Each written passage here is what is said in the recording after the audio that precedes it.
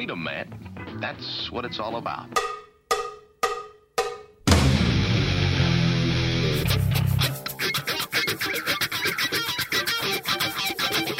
You've got to groove on freedom, like the good book says.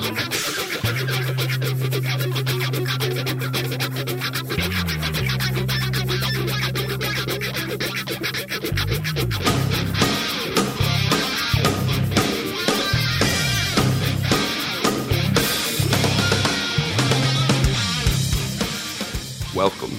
You are listening to What on Earth is Happening. This show will discuss the topics of human consciousness, mind control, natural law, the occult, and all issues that affect the freedom of the people of Earth. What on Earth is Happening will endeavor to shine light upon the darkness of our world and to offer empowering solutions to the problems we face as humanity approaches its critical moment of choice. And now, here is your host, Mark Passio.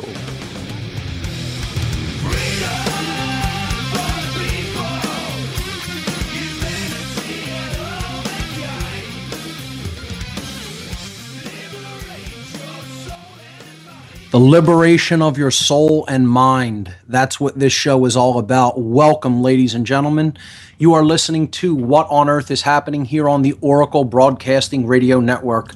I am your host, Mark Passio. My website is whatonearthishappening.com. The network's website, of course, oraclebroadcasting.com.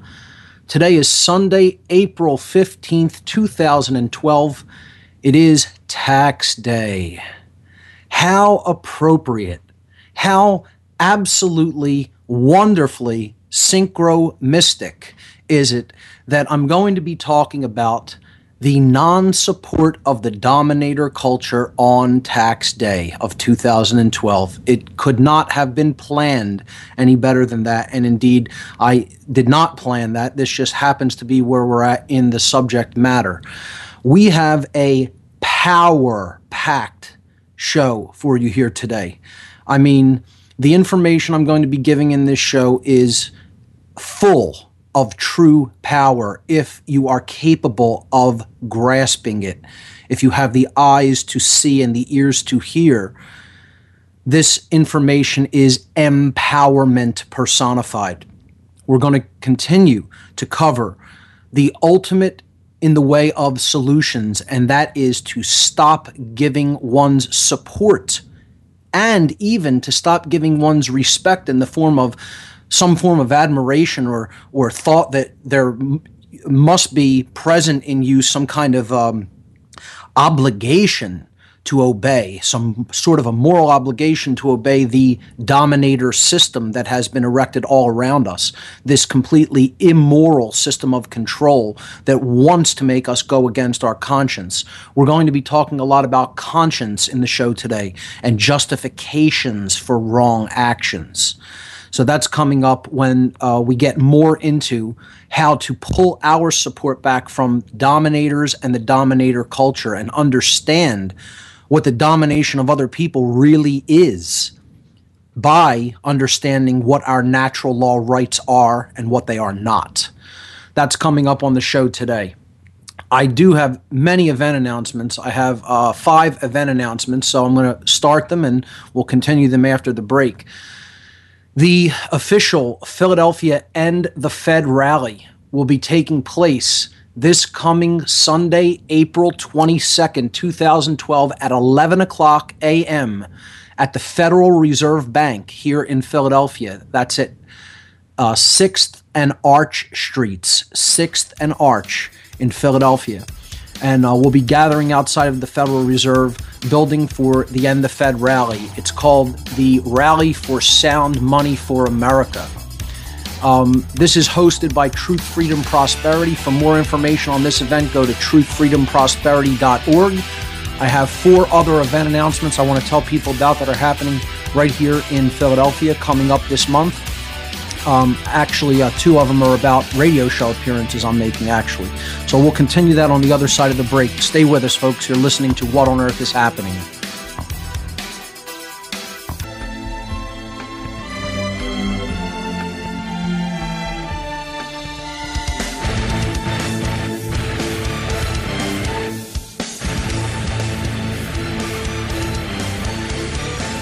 Okay, we're back. You're listening to What on Earth is Happening here on Oracle Broadcasting. I'm your host, Mark Passio. My website, whatonearthishappening.com. Continuing with the event announcements, we talked about the Philly and the Fed rally happening next Sunday, April 22nd, the same day, very close to the same location, just across at Independence Mall Park, across from the Federal Reserve Building. Will be the Philly Freedom Rally. And freedom is spelled P-H-R-E-E-D-O-M as a play on the word Philadelphia. This is happening the same day, Sunday, April 22nd, 2012 at 1 o'clock p.m. at Independence Hall Park. Okay, so they have the entire park reserved in front of Independence Mall and in front of the Independence Visitor Center. This is called the Philadelphia Rally for Freedom 2012, featuring the speakers, Dr. Ron Paul, who should bring out thousands of supporters. Michael Schuer will also be speaking. He is a former CIA intelligence officer. And James Padiglione Jr. of Students for Liberty here in Philadelphia. Those are the featured speakers. I believe Larken Rose is also speaking. I believe he's speaking at the End the Fed event. So that should be great to hear Larken Rose speaking as well on Sunday here in Philadelphia. Performing live musical acts as part of the Philadelphia Freedom Rally on Independence Mall Park will be Jordan Page and Tatiana Moroz. For more information on this great event, the Philadelphia Freedom Rally 2012, you could visit www.freedom2012.com, freedom spelled P-H-R-E-E-D-O-M, or visit truthfreedomprosperity.org. The monthly documentary screening and discussion evening for Truth, Freedom, Prosperity, hosted by Barb and myself, will be on Wednesday, April 25th, 2012 at 7 o'clock p.m. at Media Bureau Studios, the corner of 4th and Brown. That's 725 North 4th Street in the Northern Liberties section of the city. This month, we will be screening the documentary film Kymatica about the esoteric agenda and what we can do to end it and to achieve true and lasting peace and freedom in our world. It's a great film. People should really be aware of it and take it in, because it does propose a lot of great solutions. Now, I have 2 event announcements regarding radio shows, actually 3. I want to tell you about radio shows that I was on this past week, interviews that are posted to the site, and I want to tell you about upcoming interviews I have coming up in the next couple of weeks. I was interviewed on the Bob Tuskin Show this past Monday, April 9th. That's in the news section. It's also under the latest news items on the front page of the site, whatonearthishappening.com. I was also interviewed by Doug Owen on Blacklisted Radio here on Oracle Broadcasting on Tuesday, April 10th. I was brought in on the second hour. We talked about food and juicing. And on the Bob Tuskin Show, the topics were natural law, objective truth, the dark usage of the Hegelian dialectic, and false flag terror attacks, and more. So those interviews are posted to the site in the news section. I have 2 upcoming interviews that I'm really looking forward to and am excited about. On the Vinnie Eastwood Show, this coming Tuesday, April 17th, I will be making an appearance, being interviewed by Vinnie Eastwood on the American Freedom Radio Network. His show is from 6 to 8 p.m. Eastern Time, and he'll be bringing me on as part of a roundtable discussion on the occult with Frater X, of the Middle Chamber on American Freedom Radio, and also the Illuminated One, Curtis Davis. This is going to be an awesome roundtable discussion. I'm definitely looking forward to it. That's coming up April 17th on the Vinnie Eastwood Show, American Freedom Radio, 6 to 8 p.m. Eastern Time. On Monday, April 23rd, from 8 to 10 p.m. East Coast Time, I will be interviewed on the Occult Empire radio show on the Antimatter Zone Network, hosted by Bob from Cincinnati. I've been on Bob's show before. He's a great host. I like his show on the occult. Occult Empire with Bob from Cincinnati. I'll be making a return appearance to that show Monday, April 23rd, 8 to 10 p.m. And the topic is going to be the Rosicrucian tradition of occultism. We're going to be getting into the deep esoteric aspects of Rosicrucianism and the Rosicrucian tradition in general. You're not going to want to miss that show. It's going to be a great one. So those are the upcoming appearances I have scheduled for other radio shows. And that concludes the event announcements. So let's jump right into the subject matter for today's show, which is a continuation of the section, the solutions section, known as the non-support of dominators. Now, if you want to follow along with all of the images, as always, go up to the What on Earth is Happening website, click on the radio show tab, and underneath the player on the radio show page, you will see a series of links, of numbered links. These are the images that I'm going to be referring to. You can click them to bring up a slideshow to follow along with the images that go along with the concepts and ideas that I will be discussing throughout the show today. Image number 1 is simply the Freedom Rally poster, so you could check that out. Image number 2 is this image that I put up here for this entire section of solution-oriented approaches, and I will continue to be using this image because it's extremely powerful, and there's subtleties in it that are put there deliberately, okay? So I call this entire section the way out because it is the way out of the mess that we have created for ourselves. It's the way out of the cage that humanity has made for itself, okay? And it shows a man and woman holding hands and walking out into another world, into the light, seemingly out of a dark tunnel and into a world of light. And you can see where their hands are joined. You know, that is like the bottom of a heart, kind of, okay? Symbolically. It's also the symbol of the Grail, or the inverted triangle, which represents the sacred feminine, which is such a huge part of the solution, which is true care. Turning on one's conscience, the knowledge between right and wrong, and the willful decision to employ that knowledge for the right and to not participate in the wrong. And the letter Y joins directly at their hands. That's also not just synchronistic or synchromistic, that is deliberate, okay? And in how I designed this image in this slide. The letter Y and the question why is something we're going to be talking about here today on this show. Okay, this also is this image of the Grail or the chalice, okay? This sacred feminine symbol, and it is the ultimate solution. It is the ultimate secret to everything in the universe, the question why. That's the thing that too many people do not ask, and that's why they do not have the solution in hand. Why is what power is all about. It is what empowerment is the ability to ask that question. It is the will to ask that question and then to seek an answer to it. So we'll be continuing with the non-support of dominators. We're going to talk about emotional mind control, what solutions really are, the absolute nature of truth, conscience, and its employment, and much more. Flawless Science believes you deserve the right to have a long and healthy life. I was born, a shotgun in my hands, behind the gun, I'll make my final stand. Yeah. Welcome back, everyone. That's why they call me.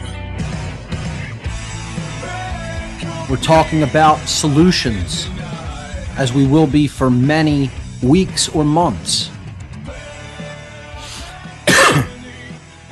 And today we'll be continuing the coverage of the section called the non-support of dominators as one of the biggest solutions to the problems which humanity faces. Image number 3 on the slides that I've prepared for today is just a listing of the grassroots solutions that we have been and will be covering on this part of the What on Earth is Happening radio show. We've already covered many of these. We're up at the top of the second column and we've basically gone through the first column of solutions and also mindfulness in the second column. We'll be continuing with this list of solutions as the show progresses, but we're going to be spending time on the non-supportive dominators for probably several weeks. And as I said last week, there are several things to keep in mind when I go through this section. And the first thing is that the gloves are off. That's the first thing I want to let everyone know. You're going to hear me say things that are seemingly harsh throughout this entire section. Take it however you want. Get as offended as you like, as always. I'm not here to make friends. This isn't a popularity contest. I'm here to tell people what the truth is. That's it. And to explain to them how they're creating their own self-inflicted suffering. I don't serve this race called humanity. I am not its servant. I am a servant of truth. That's it. That's my only allegiance. I don't have an allegiance to any race of beings. So I'm not doing this because I love humanity. I'm doing this because I love and serve truth. And it's the right thing to do. And that's the only reason I do it. You know, it's a beautiful, wonderful spring day here in Philadelphia with shockingly no chemtrails in the sky for today. Amazingly, I should say. You know, and I could be out enjoying the day. I could be out, you know, having a great time on a beautiful spring day, but instead I spent all day inside preparing this show and preparing the slides for it. So, you know, I'm not doing this because I want to be doing it for people. I'm doing it because there's a moral obligation as someone who knows this information to speak it to other people. And maybe you could even hear a hint of bitterness in my voice regarding that. Because, yeah, I could be doing what I want to do, what my ego self wants to do, versus what I know I should be doing. And I give of my time freely in that capacity when I could be doing other things. And that's the kind of sacrifice that is going to be required if humanity is going to turn this situation around. And I'm not saying I'm any kind of a martyr because of it. But I'm telling you, I go through the whole gamut of emotions just like anyone else might when they're making a sacrifice and giving up something, you know, that maybe their ego-driven desires want versus what they know they should be doing with their time. So, you know, if everybody contributed a little bit toward that great work, it would get done easily. But unfortunately, most people sit back on the sidelines, complain or do nothing, or you know, just feel sorry about the situation that they're in, don't exercise their will, don't get involved, don't get into the game. They sit on the sidelines, armchair quarterbacking, and pick out little minutia that they don't like about other people's work, and the work doesn't ultimately get done. The true great work doesn't get done of awakening conscience in humanity. Because sadly, most people, you know, are going to sit back and watch and wait for other people to take action instead of actually getting involved in the game themselves. So going back to, you know, what I was talking about is the gloves are coming off. And I'm not an apologist for people like so many new agey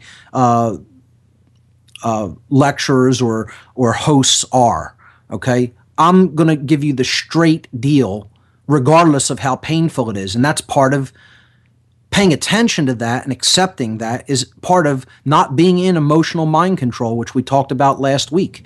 Hearing things that make you uncomfortable about what's really going on in the world or even really going on within yourself, and then you rejecting it because it makes you feel uncomfortable is what emotional mind control is all about. And so many people are under that form of mind control.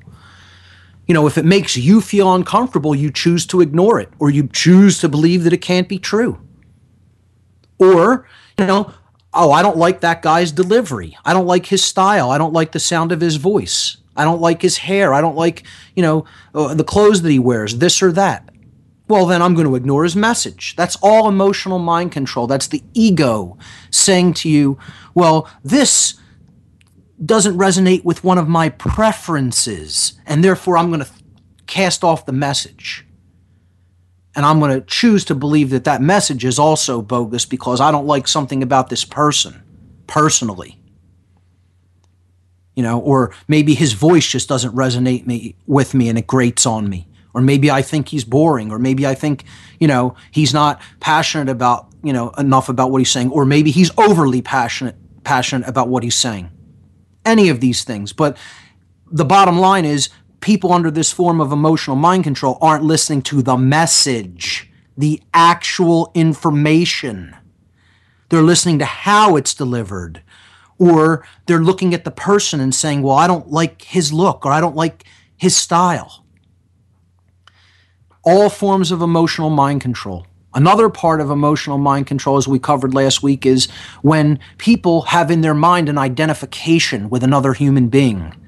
For example, perhaps the role that they play in a family situation, like a father or a brother or a mother or a sister or a daughter or a son. Okay? And therefore they graft that role onto another situation. So how a father might treat a daughter in the family has nothing to do with the father's actions as a police officer or as a soldier.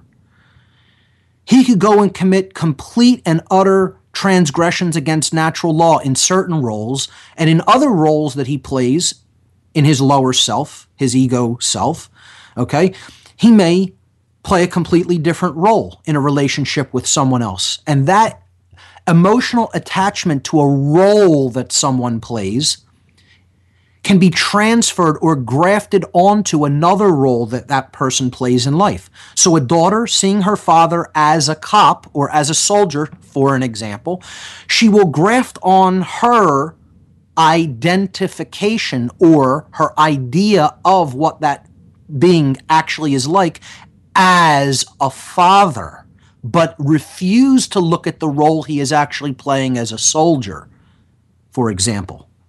This is another form of emotional mind control. It is a form of emotional attachment to a role that we identify someone with in life, such that we are justifying their behaviors in other roles. Okay? And it's a powerful form of emotional attachment with extremely difficult bonds to break because they're rooted in the physiology, specifically the physiology of the limbic brain, which generates emotions and emotional attachments.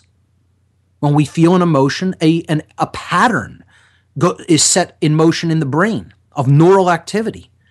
And it gets rooted like that because we're constantly exposed to this person in a particular role.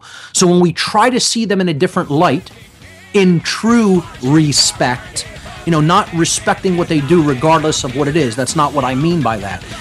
By taking another look at, which is what the word respect really means, from the Latin re, meaning again, and specto spectare, which means to look at. We need to really respect that individual, to take another look at them in this alternative role that they are playing in the world and judge it honestly, not with an emotional attachment.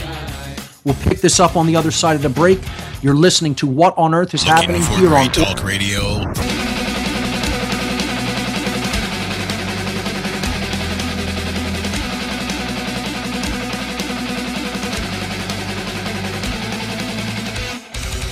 Welcome back, everyone. This is What on Earth is Happening. I'm your host, Mark Passio. Continuing to discuss emotional mind control, why this form of mind control, which I call heart control, and to my knowledge, that's a term I've coined myself. Why it's so difficult to break is because it has physiologically rooted a physiologically rooted nature within the brain, in the limbic part of the brain, where we can form emotional attachments and fall into a pattern of not taking a look honestly, or in this case, as I've said, taking another look honestly, the word respect, truly respecting someone else's role in a different position in life, just because we've formed a certain form of an emotional attachment to another role that they happen to be playing. So another kind of emotional mind control I covered last week is when people deliver a message in a certain way, even if they're saying the truth, many people will not want to hear them because they want it delivered in sweet and pleasant tones without ever pointing any fingers or without ever raising any alarms, or anything like that. It's like a baby that can't chew a piece of food that needs it mushed up or put, through a straw. Okay, these are people who don't have any mature psychological sensibilities. They don't have the psychological acumen to be able to handle being told truth in an upfront and direct way. And again, this show is not for those individuals. I'm not addressing those individuals. I'm addressing the people who are real men and women and who can handle hearing something that is true.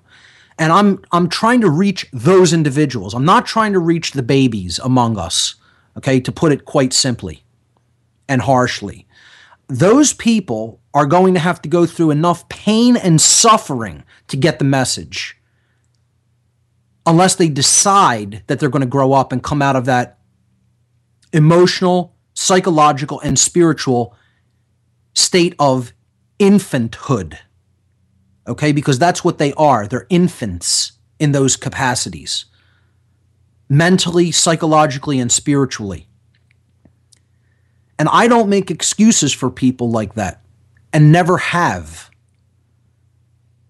They're making a willful decision to remain in that state of consciousness. You could blame it on mind control and fear all day long, but ultimately it's because they hate the personal responsibility that comes with knowing. That's all it really is about. And let's start calling it as it is, instead of making excuses or trying to justify it. We're going to talk about justification later in the show. So in image number 6 here, image 5, I put an image of what emotional mind control looks like. The monkeys with their hands over their eyes, ears, and mouth. The see no evil, hear no evil, speak no evil image, because that's what emotional mind control is about. Not wanting to take a look at the ugly truth that we're basically living in a prison here, and it's a prison of our own design, brought on by our own spiritual immaturity and refusal to take personal responsibility for our own actions. Image 6 is this idea that I'm talking about people speaking the truth, but perhaps speaking it in a harsh way or in a way that is loud or abrasive, and people refusing to listen to the actual message. They're not seeing the 2 + 2 = 4. See, what do their eyes and ears go to, right? Is it going to the message that's in that speech bubble, which is true, unwaveringly true for all times and places, from the beginning of creation till the end of time? It's true and has no other solution to it. Okay? Or are they paying attention to what the guy's hair looks like, or what color lipstick the woman's wearing, or how her hair is cut, or that the one woman's speaking through a microphone, or the other guy's wearing a suit? All of this is things that have no bearing on whether the message is true or not. But people under this form of emotional mind control, when it comes to hearing truth, they'll accept the message coming from people who dress nicely and have wonderful posture and will put on that lovely mask. The plastic face, the plastic surgery face even, that you see in so many newscasters and Hollywood celebrities, etc. And we'll dress in our fancy 3-piece suit and we'll have all the flashy graphics, and we'll talk to you like you're in kindergarten, okay? And we'll treat you like the little baby that we know that you are, and speak in such sweet and pleasant tones. And yet we'll lie right to your face and tell you that 2 + 2 is 5, that black is white, that war is peace, and that freedom is slavery, and vice versa. And nothing can ever make what's in the speech bubble in image number 7 true. Ever. It will never be true, no matter how sweetly it's said, no matter how much people want to accept it, no matter how much people want to believe it's true. And this holds true for anything else, not just mathematics. This holds true for laws of behavioral consequence, for natural law, for issues of right and wrong. And that's why people have such a hard time when you tell them, if you're focused on the people at the top of the pyramid and you're not trying to educate the people at the bottom, you do not understand what is creating the prison you live in. Those people are a paltry, infinitesimal few and could do nothing to the bulk of humanity on their own. Their influence would be completely negated if the bulk of humanity had and exercised conscience. And that's why people who are under emotional mind control, when it comes to the roles that individuals in a dominator culture are playing, okay, don't want to hear the truth that's written on slide number 8. That it's the people at the base of the pyramid who are creating the problem, not the people at the top. Those people at the top are influencers. They're not actually taking the violent actions. Do you see David Rockefeller taking violent action on other people? This bony old man who's practically infirm, who could be blown over in a strong breeze? Is he the person who's physically injuring and harming other people and physically taking their freedom away from them for non-wrongs, for non-harm? Is he the one who's stepping all over other people's rights by acts of violence? No, he's definitely influencing those actions, but he's not the one taking those actions. These are the people who are taking those actions, and therefore they are the creators of what we have termed the Dark New World Order, and that's unwaveringly, continuously, and forever the case. It is true. That statement is true definitively. It's not an opinion, and it's definitely, absolutely the truth. And if you don't understand that, you don't get it yet. You don't get it yet. Okay? So here's the thing. People go into this shutdown mode when they hear that there is such a thing as the absolute nature of truth, because it doesn't resonate with what they've been told and programmed with through mind control since the day they were born. They've been told truth is shades of gray. It's not absolute. It's not black and white. And this is bunk. This is New Age bunk, and it's also mind control bunk. Because the truth is a particular way. It is as things actually are. It is what is, that which is. It's not open to interpretation. It's not open to shading. It's not open to color of opinion. It is a certain way.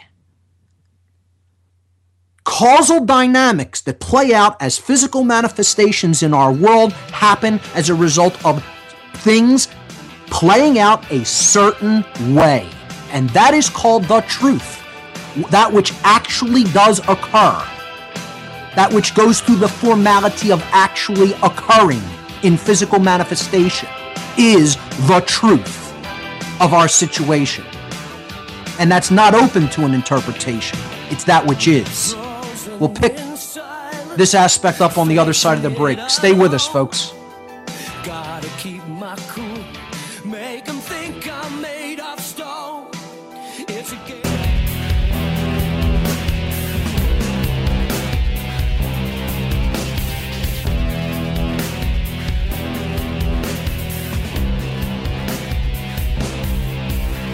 We're back. This is What on Earth is Happening. I'm Mark Passio. My website, whatonearthishappening.com. talking about the absolute nature of truth. The truth is extreme, ladies and gentlemen. It doesn't care what you think of it. It doesn't matter whether you understand it or not. It's unwavering and unyielding. That's how natural law operates. Grow up, get over it. The object for the successful navigation of this dimension, this realm, this universe, however you want to look at it, is the recognition of those natural laws and the willful decision to live in harmony with them because you are subject to them. The end for all time. That is how an adult has come to understand the nature of the situation that we're in here. All bound together, all one, under immutable laws that we did not create as separate monads of consciousness, as separate individuated consciousnesses. Or you could look at it as individuated drops in an ocean, which are formed of the same thing and are basically indistinguishable from each other in that ocean of consciousness. All with the same rights, but with different individuated, unique properties. Truth is absolute. That's extreme. It's contrary to what we've been told. It works the same way at all times, places, and scenarios. The word absolute we covered. It comes from Latin ab, which is a prefix meaning away from, and solute, which is the solid matter that needs to be dissolved in order to form a solution. The solidity, which is the ego, which is what we're looking to dissolve in people, to come to acceptance of that which is. And that doesn't mean accept things the way they are, even though they're wrong. That's not what we're talking about. Don't get it twisted into some nonsensical new age bunk of there always has to be evil.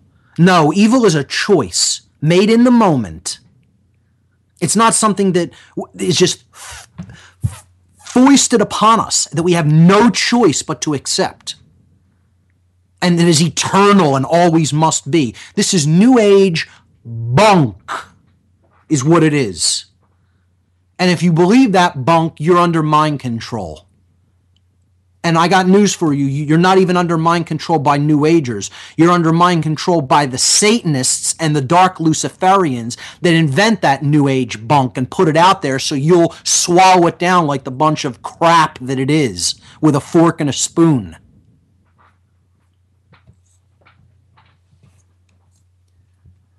To continue evil is a choice made by the rejection of conscience.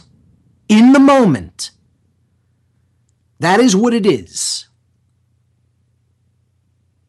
Perpetuated by ignorance and the refusal to accept personal responsibility for one's actions.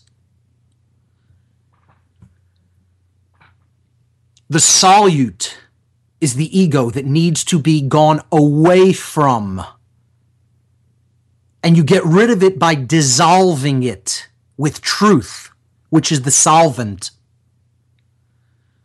It has to be dissolved in a solvent. It has to be broken down. That's what this process of spiritual alchemy is about.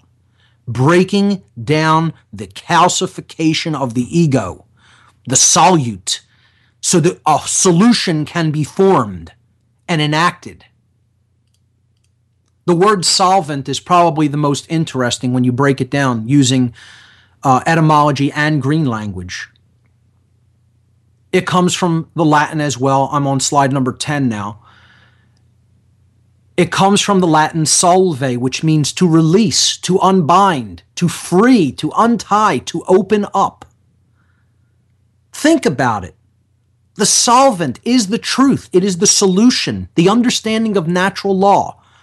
Saying no to evil, saying no to domination, saying no to ignorance. This is the solution. It is the solvent. These are truths in which the ego must be dissolved and come to accept.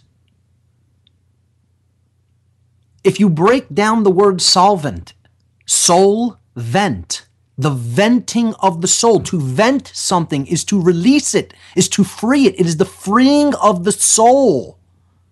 The freeing of the light within us, soul, the sun. The one, the uniqueness within the individual. The unique value of every individual. The infinite value of every individual. The soul vent. Green language. Most people still can't see that and still think it's some kind of a coincidence. That's not some cosmic, there's not cosmic significance to the way English language worked out. I mean, if you still think that, I feel sorry for you. That your perception is so devoid of wonder and so devoid of that pure, simplistic majesty, that is how language is telling us truth, that I don't know what to tell you. In many ways, I think people that can't grasp that are truly something less than what they not only can be, but were intended to be, and that they are damaged in many ways. They're soul sick. The world is devoid of wonder and magic to them, and I think that that's pathetic, and I feel immensely, horribly sorry for an individual in that state of consciousness. Because the wonder of language and words in communicating ideas and knowledge and telling us the truths that we need to hear and understand just in the words alone is absolutely incredible. How that works out synchromystically. But if we break it down even in language, the word solvent comes from Latin meaning one, okay? And it's where the word sun comes from, the light of the world, the bringer of life to our world. And then vent comes from the Latin verb.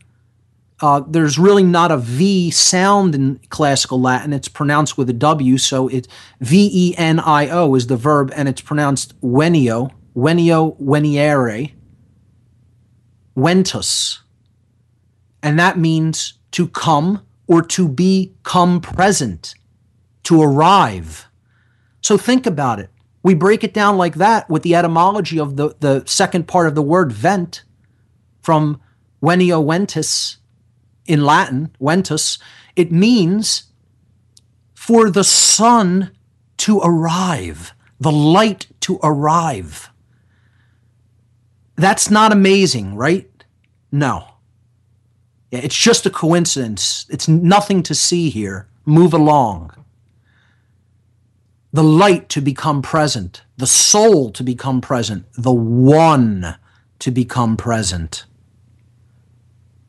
Unbelievable. And that is the solution. The acceptance of the truth of the light, of true unique individuality and the value of the individual, the acceptance of that truth.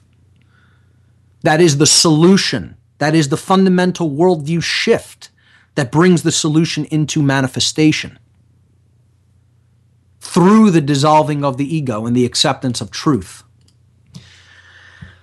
Now, what we're going to talk about throughout this section involves the understanding of causality and natural law, which we've already talked about. We've talked about it to a point of practical sickness that I've repeated the same things over and over so much.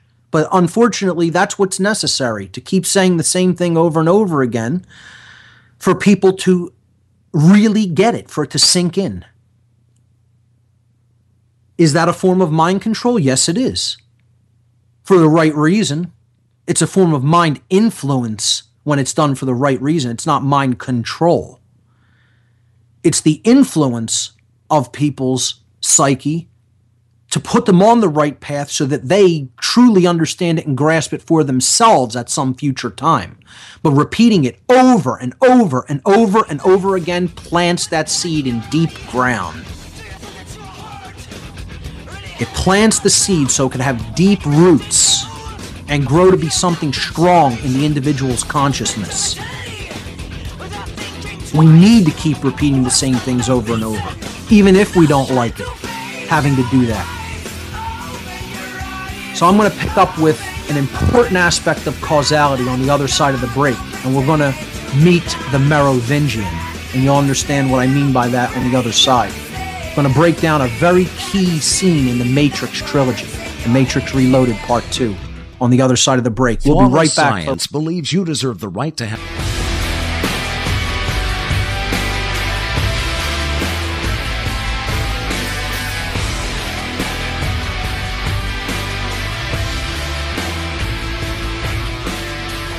Welcome back, everyone. This is What on Earth is Happening. I'm your host, Mark Passio. My website, whatonearthishappening.com. Go up there to the radio show page to pull up the images that go along with today's show. I'm getting ready to explain image number 11. This is a slide that I posted on Facebook this week and wrote a bit of an explanation of, because I think it is the greatest scene in almost any movie ever made. And it tells the ultimate secret to the universe, basically. It's from The Matrix Reloaded, the second part of the Matrix trilogy, movies which very few people understand from an allegorical perspective. And they really need to understand what these movies are telling us, because there's some incredible truths revealed through these allegories. I just want to say, if anyone is holding on the line who is called in, I will not be taking calls today on the show, and probably not for the next few weeks, because this material is so important. I'm going to just hammer on it, okay? And it's just going to be me talking over the next few weeks. So phone calls coming in several weeks. Let's just say that now, okay? So don't bother to call in for the next few weeks. I'll let you know when I'm taking calls again. I'm going to put this material out into the world in the way I want it put out there over the next few weeks, because this is the things the people need to understand. These are them. These are the things people need to get regarding the dominator culture. And I'm going to put it out there in a completely unapologetic and unwavering fashion, with no distraction. So that having been said, let's continue. The Merovingian character is probably one of the greatest characters that has ever been invented in any movie. And he hits the nail right down dead center, drives it right home. If you can understand what he is saying. I'm going to explain the scene. I'm going to read the scene to you, and then I will explain what the scene is about. The scene is in The Matrix Reloaded, the second part of the trilogy, which again, many people think is somehow so much less than the original movie. And it's not. It actually holds much greater spiritual truths than even does the original one. The original one is actually set up for the truths that are to come in parts 2 and 3. So the heroes are going into the stronghold of this character known as the Merovingian, who is holding another character hostage. The character he's holding hostage is called the Keymaker, okay? And the heroes want to get the Keymaker out of this guy's custody. They've been told to do this by another character called the Oracle in the movie. And I'll get to what all of these characters represent. Okay? But let's listen in on the scene. Okay? The characters, the heroes are Morpheus, Trinity, and Neo in the trilogy. Okay? And they represent the 3 aspects of consciousness: thought, emotion, and action. Morpheus, thought or the mind. Trinity, emotions, okay? The sacred feminine. And Neo, who represents right action, the awakening to right action through the neocortex, okay? So the higher thought functions of the human brain are in the neocortex. That's why he's named Neo, and he is the new human, the emerging human with a conscience. with a truly developed conscience, the next evolutionary version of what a human being actually is, who has a truly developed conscience. So we'll get into the reading of this scene on the other side of the break, and then I'm going to break it down for everyone. You're listening to What on Earth is Happening here on Oracle Broadcasting. We'll be right back.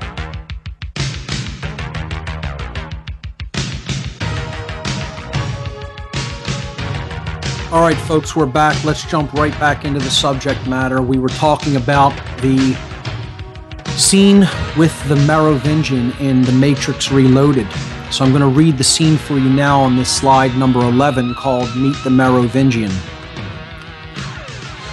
The heroes enter the room and sit down with the Merovingian, and Morpheus says to the Merovingian, "You know why we are here." And the Merovingian replies, "I am a trafficker of information. I know everything I can.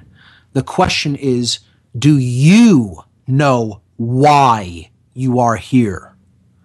Morpheus responds, "We are looking for the keymaker." The Merovingian responds, "Oh yes, it is true, the keymaker, of course. But this is not a reason. This is not a why. The keymaker himself, his very nature, is a means, not an end. And so, to look for him is to be looking for a means to do what?" Neo responds, "You know the answer to that question." And the Merovingian responds, "But do you? You think you do, but you do not. You are here because you were sent here. You were told to come here, and then you obeyed. It is, of course, the way of all things. You see, there is only one constant, one universal. It is the only real truth: causality. Action, reaction, cause, effect. The Morpheus character responds to this by saying, "Everything begins with choice." And the Merovingian replies, "No, wrong. Choice is an illusion created between those with power and those without. And this is the nature of the universe. We struggle against it. We fight to deny it. But it is, of course, pretend. It is a lie.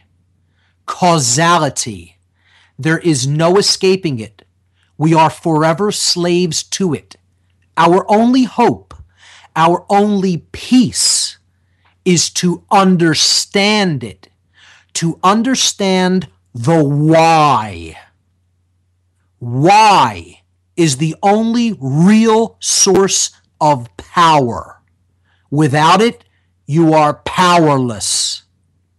And this is how you come to me, without why, without power, another link in the chain." Neo responds to this by saying, "This isn't over." And the Merovingian gets up from the table and says, "Oh yes, it is. The keymaker is mine, and I see no reason why I should give him up. No reason at all." That's basically the conclusion of that scene. It goes on to where the characters basically fight to get the keymaker out of that building, and they eventually do get him, the heroes of the movie. But this is the absolute crux of the entire Matrix films. And I'm probably going to do an entire presentation soon on the Matrix trilogy live here in Philadelphia. I'll book it someplace. But it's something I've been wanting to do for a while, and it's probably one of the next presentations I'm going to make. I am in the process of talking to some people at Essene Food Market, maybe doing another lecture series there, perhaps on natural law, or maybe even perhaps something on the Matrix trilogy would be pretty fun to do there. So look for that in the future. I'll, of course, make announcements on the show when I have something booked definitively. So I wrote a small essay describing what this scene represents. So I'm going to read that right now. So it put exactly what I wanted to say into specific words. Okay, here we go. This is what this scene actually means. In this scene from The Matrix Reloaded, the heroes of the film, Morpheus, Trinity, and Neo, representing thought, emotion, and action, respectively, have come to the stronghold of the villain known as the Merovingian. Now, the Merovingian represents the dark occultists, those dark keepers of esoteric knowledge who are currently ruling over the people of Earth right now. Okay? That's who he represents. He is one of the ultra elite that is set up, that is a made man, so to speak. He is in the club. Okay? He is in the dark occult.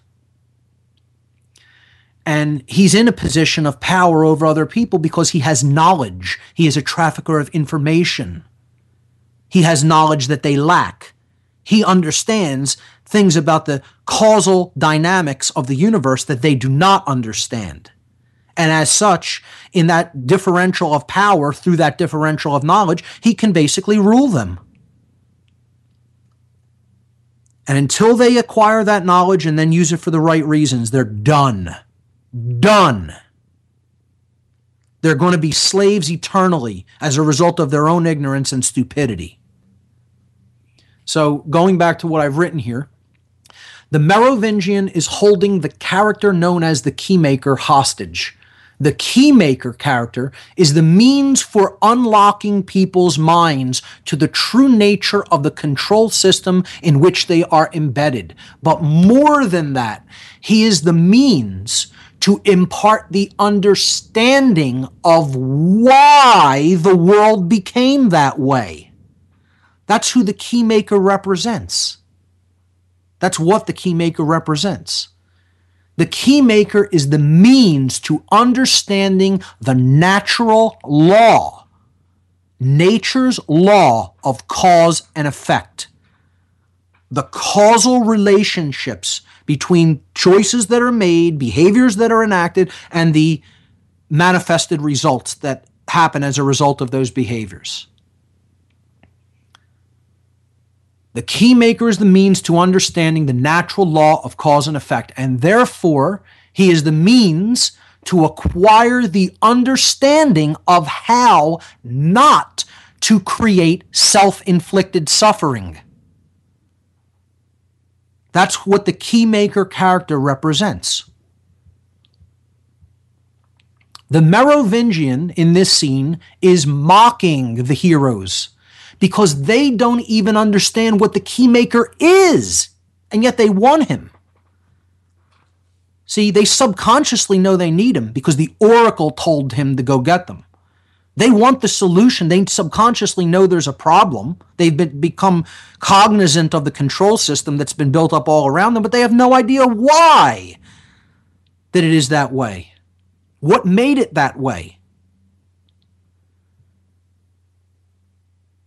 The heroes don't even understand what the Keymaker is. They do not get that he is the ultimate solution to all problems.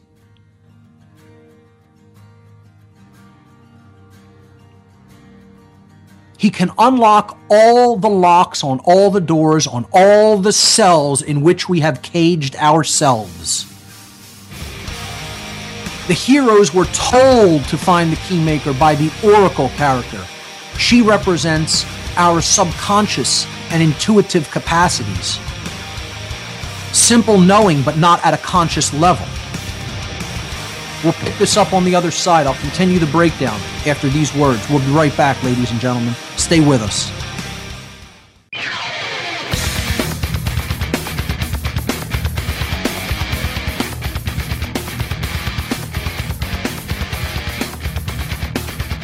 We're back. This is What on Earth is Happening. I'm your host, Mark Passio. I'm jumping right back into the subject matter because it's so important. Talking about the scene of the Merovingian in The Matrix Reloaded, probably the greatest allegorical scene in any movie ever made. I was breaking it down that the heroes were told to find the keymaker by the oracle character, who represents our subconscious or intuitive capacities. Now, many people fall into the error of thinking, oh, this is about us being sent to the earth or making a decision to come to the earth. That's not what this allegorically represents. The oracle is our intuition, and she is sending us to the elite. See, intuitively, we know there's a problem, and we're looking to the people at the highest level of the pyramidal hierarchical structure as the solution. That's where we have to go to get the solution, to get the keymaker. This has nothing to do. The truth is, we don't go to the elite to get the solution. We have to understand the causal link between behavior and manifestation. That is the solution to the problem. And that's why the Merovingian is practically laughing at the heroes. He knows they're a joke at this point because they don't understand the why. And he tells them as much. And this is where the truth and freedom movement is, ladies and gentlemen, to have to break it to you in a really, seemingly negative way, and in a way that seems like it's, has abandoned all hope. The truth and freedom movement, very few people within it really understand natural law and what rights are. There are some. I'm not going to say that there are none. There are some people that do fully get it. And it's encouraging to see those people, to meet up with people like that. As a matter of fact, just last night at the Truth, Freedom, Prosperity Social, I was talking with people who really did have a firm grasp and understanding of natural law and its principles. And it was extremely refreshing to know that there are people like that out there. But again, don't make the mistake. The people who do understand that, please don't make the mistake of thinking that you're in the majority, because nothing could be further from the truth. This is a world full of dark souls that have not even the beginning of an inkling of the understanding of natural law or what rights are and are not. So let's go back to the analysis of this scene. This part of the allegory is explaining that even most of the people who have intuitively become aware that they are living in an artificially created system of control, they have very little or no idea why that is the case, or what type of change in their thinking and behavior is required to bring about a betterment of their current conditions. The Merovingian then goes on to explain what could easily be termed the ultimate secret of the universe in elegant and devastating simplicity. Our behavior is the root causal factor which inevitably and unwaveringly leads to effects in our reality, to manifestations, to manifested effects in our reality. Upon taking certain actions, certain effects are created, and we must experience the consequences that arise as a result of that causal link between behavior and manifested reality. Right action, guided by conscience and in harmony with natural law, will lead to desirable consequences such as order, peace, and freedom, while wrong action, perpetuated by ignorance, the refusal of personal responsibility, and cop-outs such as, quote, I'm just following orders, unquote, will bring undesirable consequences such as chaos and ultimately enslavement. These laws of causality are always operating, and we are always bound by them, whether or not we understand them, like them, or are even aware of their existence. And sadly, most people are not even aware of their existence. Only by discovering and understanding these natural laws of behavioral consequence can we ever hope to improve our condition as a species and gain true freedom. Without that knowledge and understanding, we are forever enslaved by our own ignorance.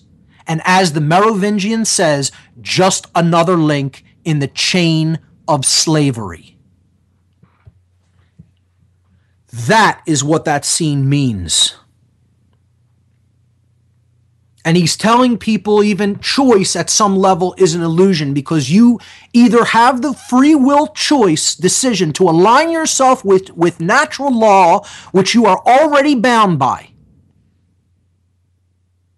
or you have the free will decision to ignore it and suffer as a result. And that doesn't mean natural law is here as a prison condition, because the universe is a prison. This is more nonsensical, dark occult mixed with dark New Agey nonsense. It's a construct for the experience of the spirit.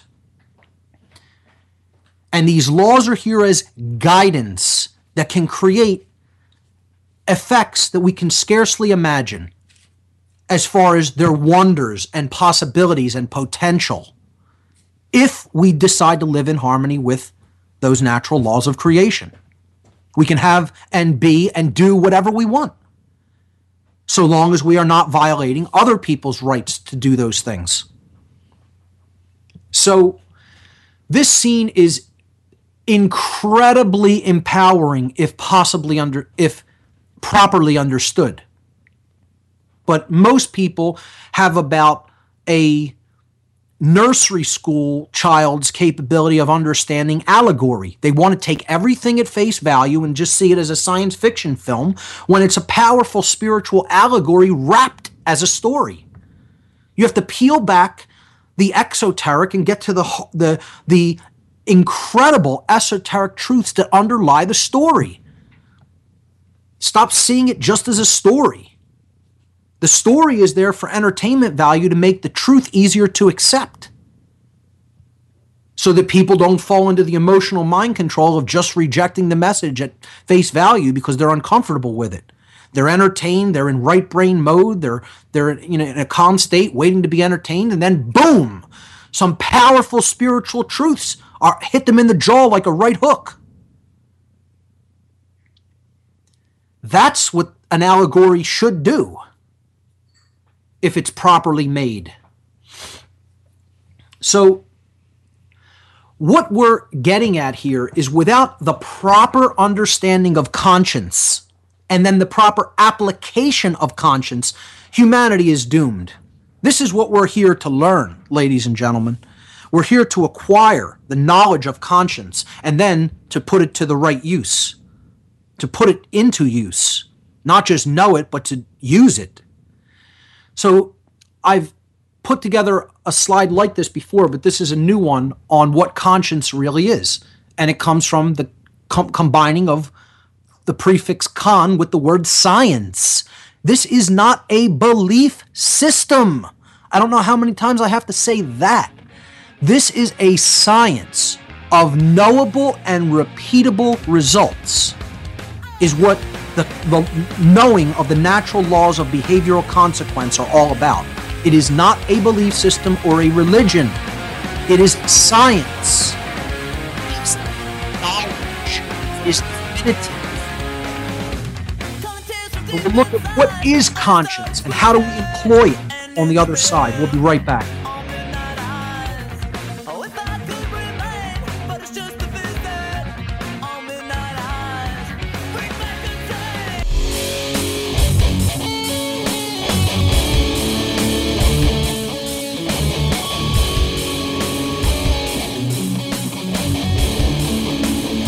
We're back. This is What on Earth is Happening. I'm your host, Mark Passio. Well, I want to thank my partner, Barb. During that last break, she brought me an ice pop made with fresh organic mango, and man, was it good. I feel totally recharged and rejuvenated after eating that during the break. So thanks for that. Let's get back into conscience. This is what we were talking about. And we really need to have a good working understanding of what conscience really is, if we're going to turn this around, if we're going to harmonize ourselves with natural law. Conscience, of course, is, we break the word down, con, science. What is the word con? It comes from Latin. It's a prefix that means together.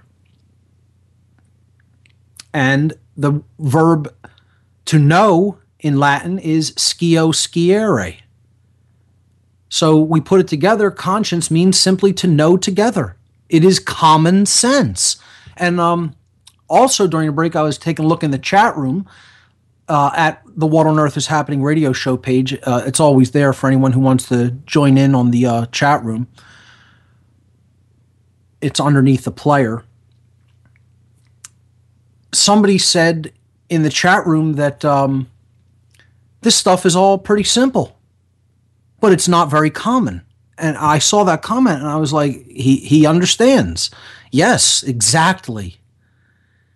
It's all simple. None of this is extraordinarily complex and impossible to grasp or understand. If you can understand language, you can get this. You can understand it. There's no superhuman capability involved. A shift in the quality of attention is involved, and a shift in worldview is involved, and that's it. And everyone is capable of that. Ladies and gentlemen, the people who think that there are just some people who can never get this, you're wrong. Everyone can understand this information.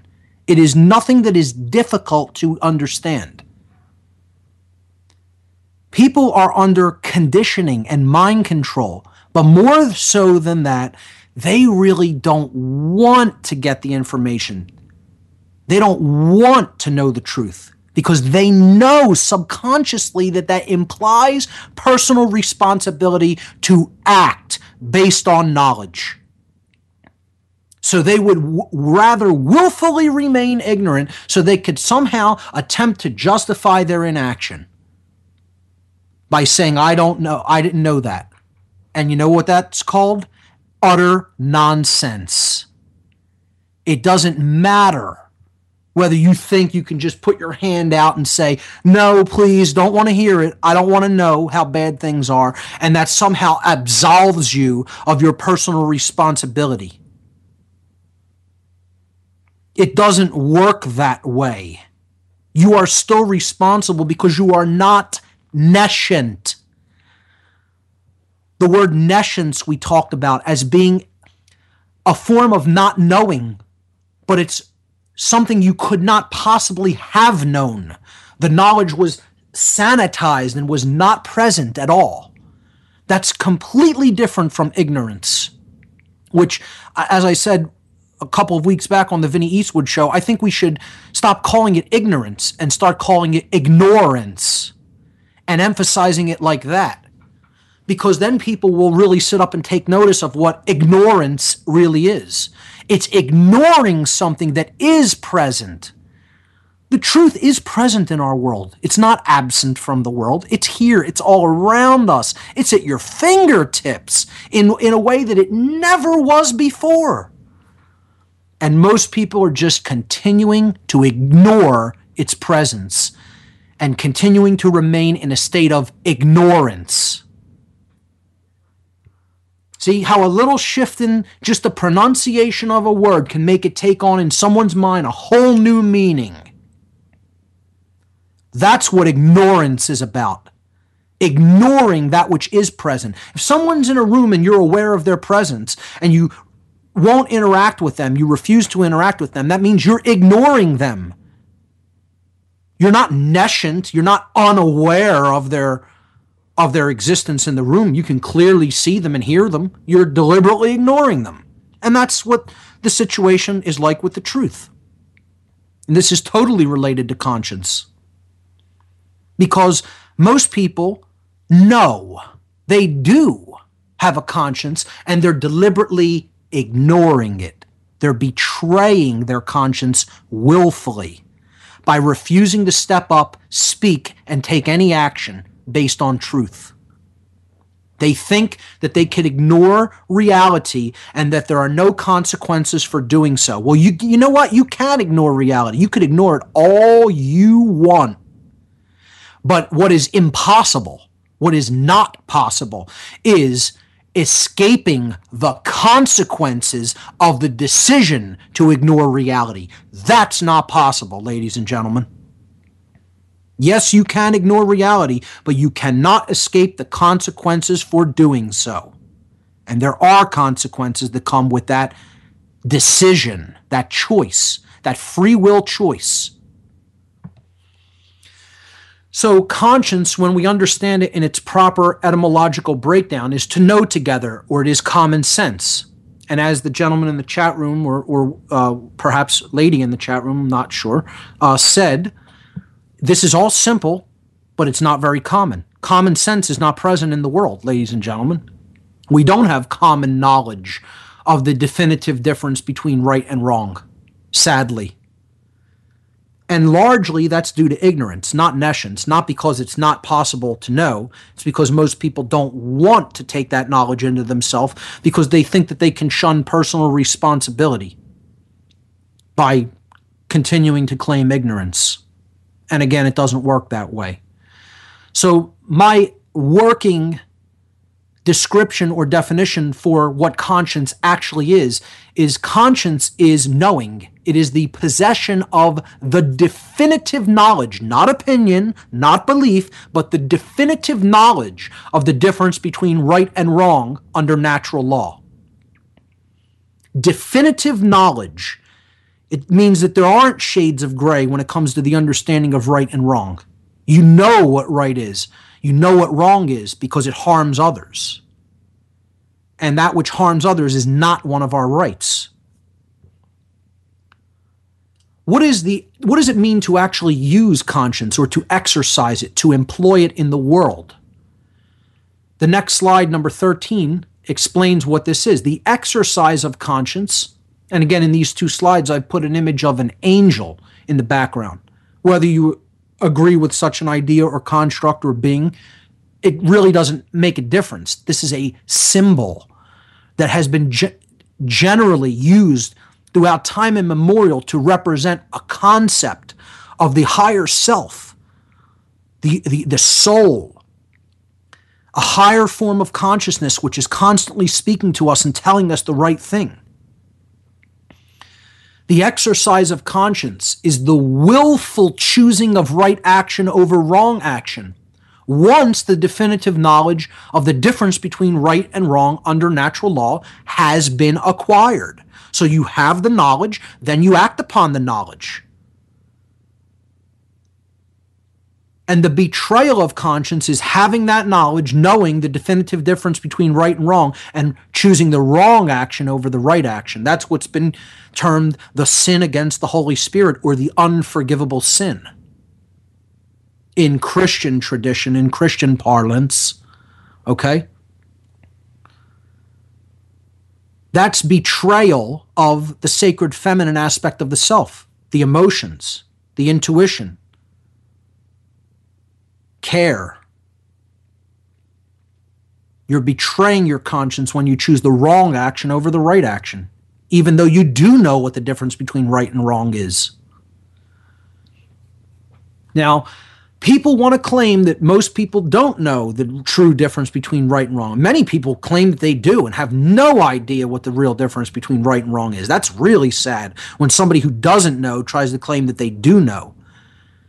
And you ask them to explain it to you, and you hear just absolute verbal diarrhea pour out of their mouth like just an endless liquid brown sludge. Sorry to be so graphic, but it's true. You know, they'll say, I know the difference between right and wrong, and cannot enunciate it or elucidate on it one iota. Not even a little tiny bit. They can't even put it into words. Hell, they could practically spell it. So it isn't that most people don't really know the difference between right and wrong. It's they're willfully choosing ignorance. They're willfully choosing to go against their conscience. They don't want the responsibility that comes with right action, with knowing and right action. They want to remain perpetual infants in consciousness. And really the only thing that can turn that around is the development of willpower and courage. Stop being afraid of what the consequences are and do the right thing in the moment. We'll be right back, ladies and gentlemen.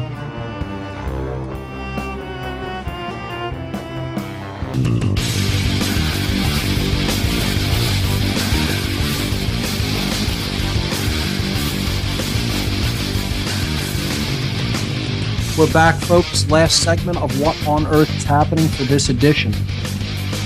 On tax day of 2012, talk about wrong action and violence.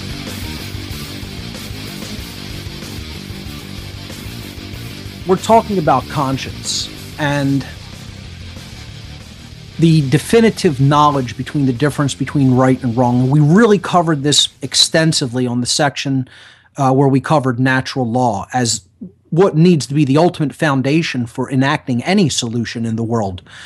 You know, until we understand that knowledge, we really shouldn't be doing many actions at all. We should really be reserving our action until we really understand that. That's why natural law really needs to be taught to young people, you know, from as early as they can start comprehending language, so that when they do start taking actions regarding other people in the world, in relationship to other people in the world, their actions will be in harmony with natural law.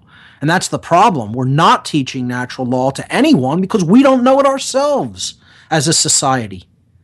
It hasn't been taught to us, and therefore the propagation of ignorance goes down generation to generation. So there's many slides. There's three slides here from the natural law section as a brief review. I won't spend a lot of time on this, but the word right is synonymous with correct because they are based in truth. Right means both moral and correct because it's based in truth and natural law. If something is correct, it's based in truth. If something is moral, it's based in natural law, and it's based in truth, and it's correct. It's right. Actions that are based in right do not result in harm to other sentient beings. Wrong, contrasted with right, is incorrect. It is immoral. That's why we use it for meaning both incorrect, you're wrong about that, you gave the wrong answer, and immoral. We follow what is not true. It leads us to immoral behavior. Incorrect, not based in truth. Immoral, not based in natural law. That's what wrong is. And the reason that it's wrong is because actions that are based in it result in harm to other sentient beings. And that's common sense. You know when suffering is being caused to another person.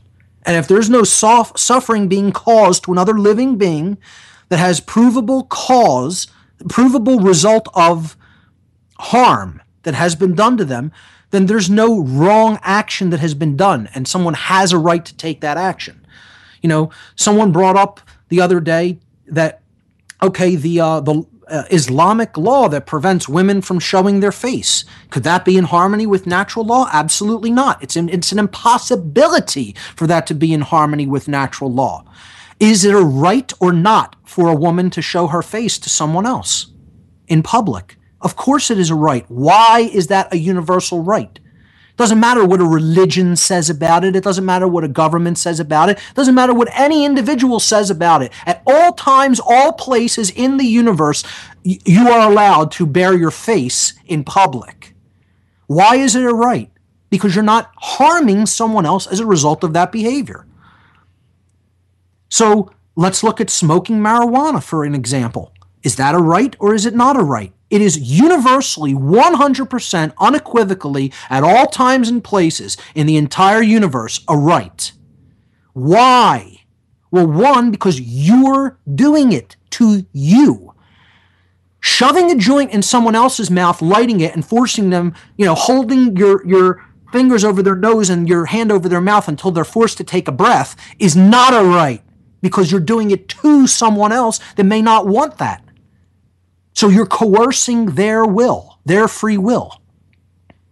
Whenever there's coercion of free will involved, it's not a right. Because harm is being done. The person is saying no, and you're refusing to accept their refusal. which this is what the show next week is going to be about entirely. The whole show on apophasis and the power of the word no. And I'm going to go into some allegories again through popular fiction of the usage of the word no. I'm going to look at 3 particular modern movies that the most powerful word in the universe is explained in allegorical fashion. The word no, which we need to start falling in love with. And understand apophasis, which I'm going to touch on at the end here today. But this is the difference between right and wrong. You're allowed to smoke marijuana under natural law because you're doing it to you. You are taking something into your body. That's your property. You own this vehicle while your consciousness inhabits it in this realm. Someone else doesn't own your body, therefore they're not allowed to tell you what you're allowed to do with your body via putting something into it. It doesn't matter what justifications or reasons they come up with. Now, that means you're responsible for what you do with your body after you ingest something. You're not absolved of personal responsibility. If you want to take some substance and then do something that is then subsequently do something that is immoral, you need to be held accountable for the action. It doesn't matter that you took something. You made the decision to take something that affected your judgment. And then you did the action, so you're accountable for it under natural law. So, understand what natural law is. This is slide number 15. A living being must be harmed or defrauded in order for a violation of natural law rights to have taken place. And rights that do not exist for an individual can never be granted by man's law to any other individual or any group of individuals. You can't make up a right that other people don't have and say, well, now this group of people has that right. And this is what we think we can do with government and police and militaries, etc. And all kinds of bureaucratic institutions, rights that other people do not have. And they'll claim this nonsensical, non-existent social contract bunk as a result, to justify their immoral behaviors. And there is no such thing. Doesn't exist. There is no such thing as a social contract. There's individuals either choosing to live in harmony with natural law with each other or refusing to live in harmony with natural law, and therefore creating chaos instead of order. So we need to know what right is versus what wrong action is. And the best way to know what right is through the negative. And I keep emphasizing this over and over again. Stop accepting this new age bunk of never look at the negative or don't try to define things in the negative sense. That's the best way to define what a right is to take a look, a good hardcore look and an honest appraisal of what is wrong. What is a wrong is what you need to truly understand to understand what a right is. Because a right is anything which remains if there is no wrongdoing, which is a harm to another person through your action. So if I sit here and drink a beer, that would have been illegal in 1920, even though I was harming no one. And now suddenly, magically today, that's legal. They can make something from immoral to moral, or from moral to immoral at the stroke of a pen. Yeah, you didn't know how it works? Morality and immorality have nothing to do with nature's laws. It has to do with the whims of a dictator who writes something down in a little book and now says, well, that's now immoral. Anybody that I catch doing it can be punished by whatever dictates I happen to also pen down that they will be punished according to. It was moral to drink a beer in 1920 after prohibition was passed, just like it is moral to do it now. Why? Because I'm putting it into my body. Do I have a right to hold someone down who says that they don't want to drink any alcohol and pour a beer down their throat? No, I do not, and never will. Because that's someone else's vehicle for expression, not mine. It's all about ownership and the understanding of self-ownership. And look, we've covered this extensively in the section on natural law, which I encourage everybody to go back in the podcast and listen to it again. Even if you heard it once, for those who haven't heard it, you need to go and listen to that material. This is just a quick review. I believe it was in the 70s up through the 80s is where I covered, or the 60s up through into the 70s, something like that, in the podcast section. Natural law holds true regardless of population. You know, people think, oh, that works when there's only a few people in the world, but, oh, when we have a big population, no, we can't respect these rights or these rights. We have to curtail those rights. Natural law holds true regardless of how many people. And when in doubt whether an action is in harmony with natural law, visualize a scenario with only two people present. And if it's right to defend, it's right. If it's wrong to leave, it's wrong in the world of 7 billion. We're going to talk about the apophatic inquiry, the apophatic nature of truth next week when it comes to saying no to this control system. That's all we have time for. Stick around. Chris Everard up next. We all know that Berkey Water Purification System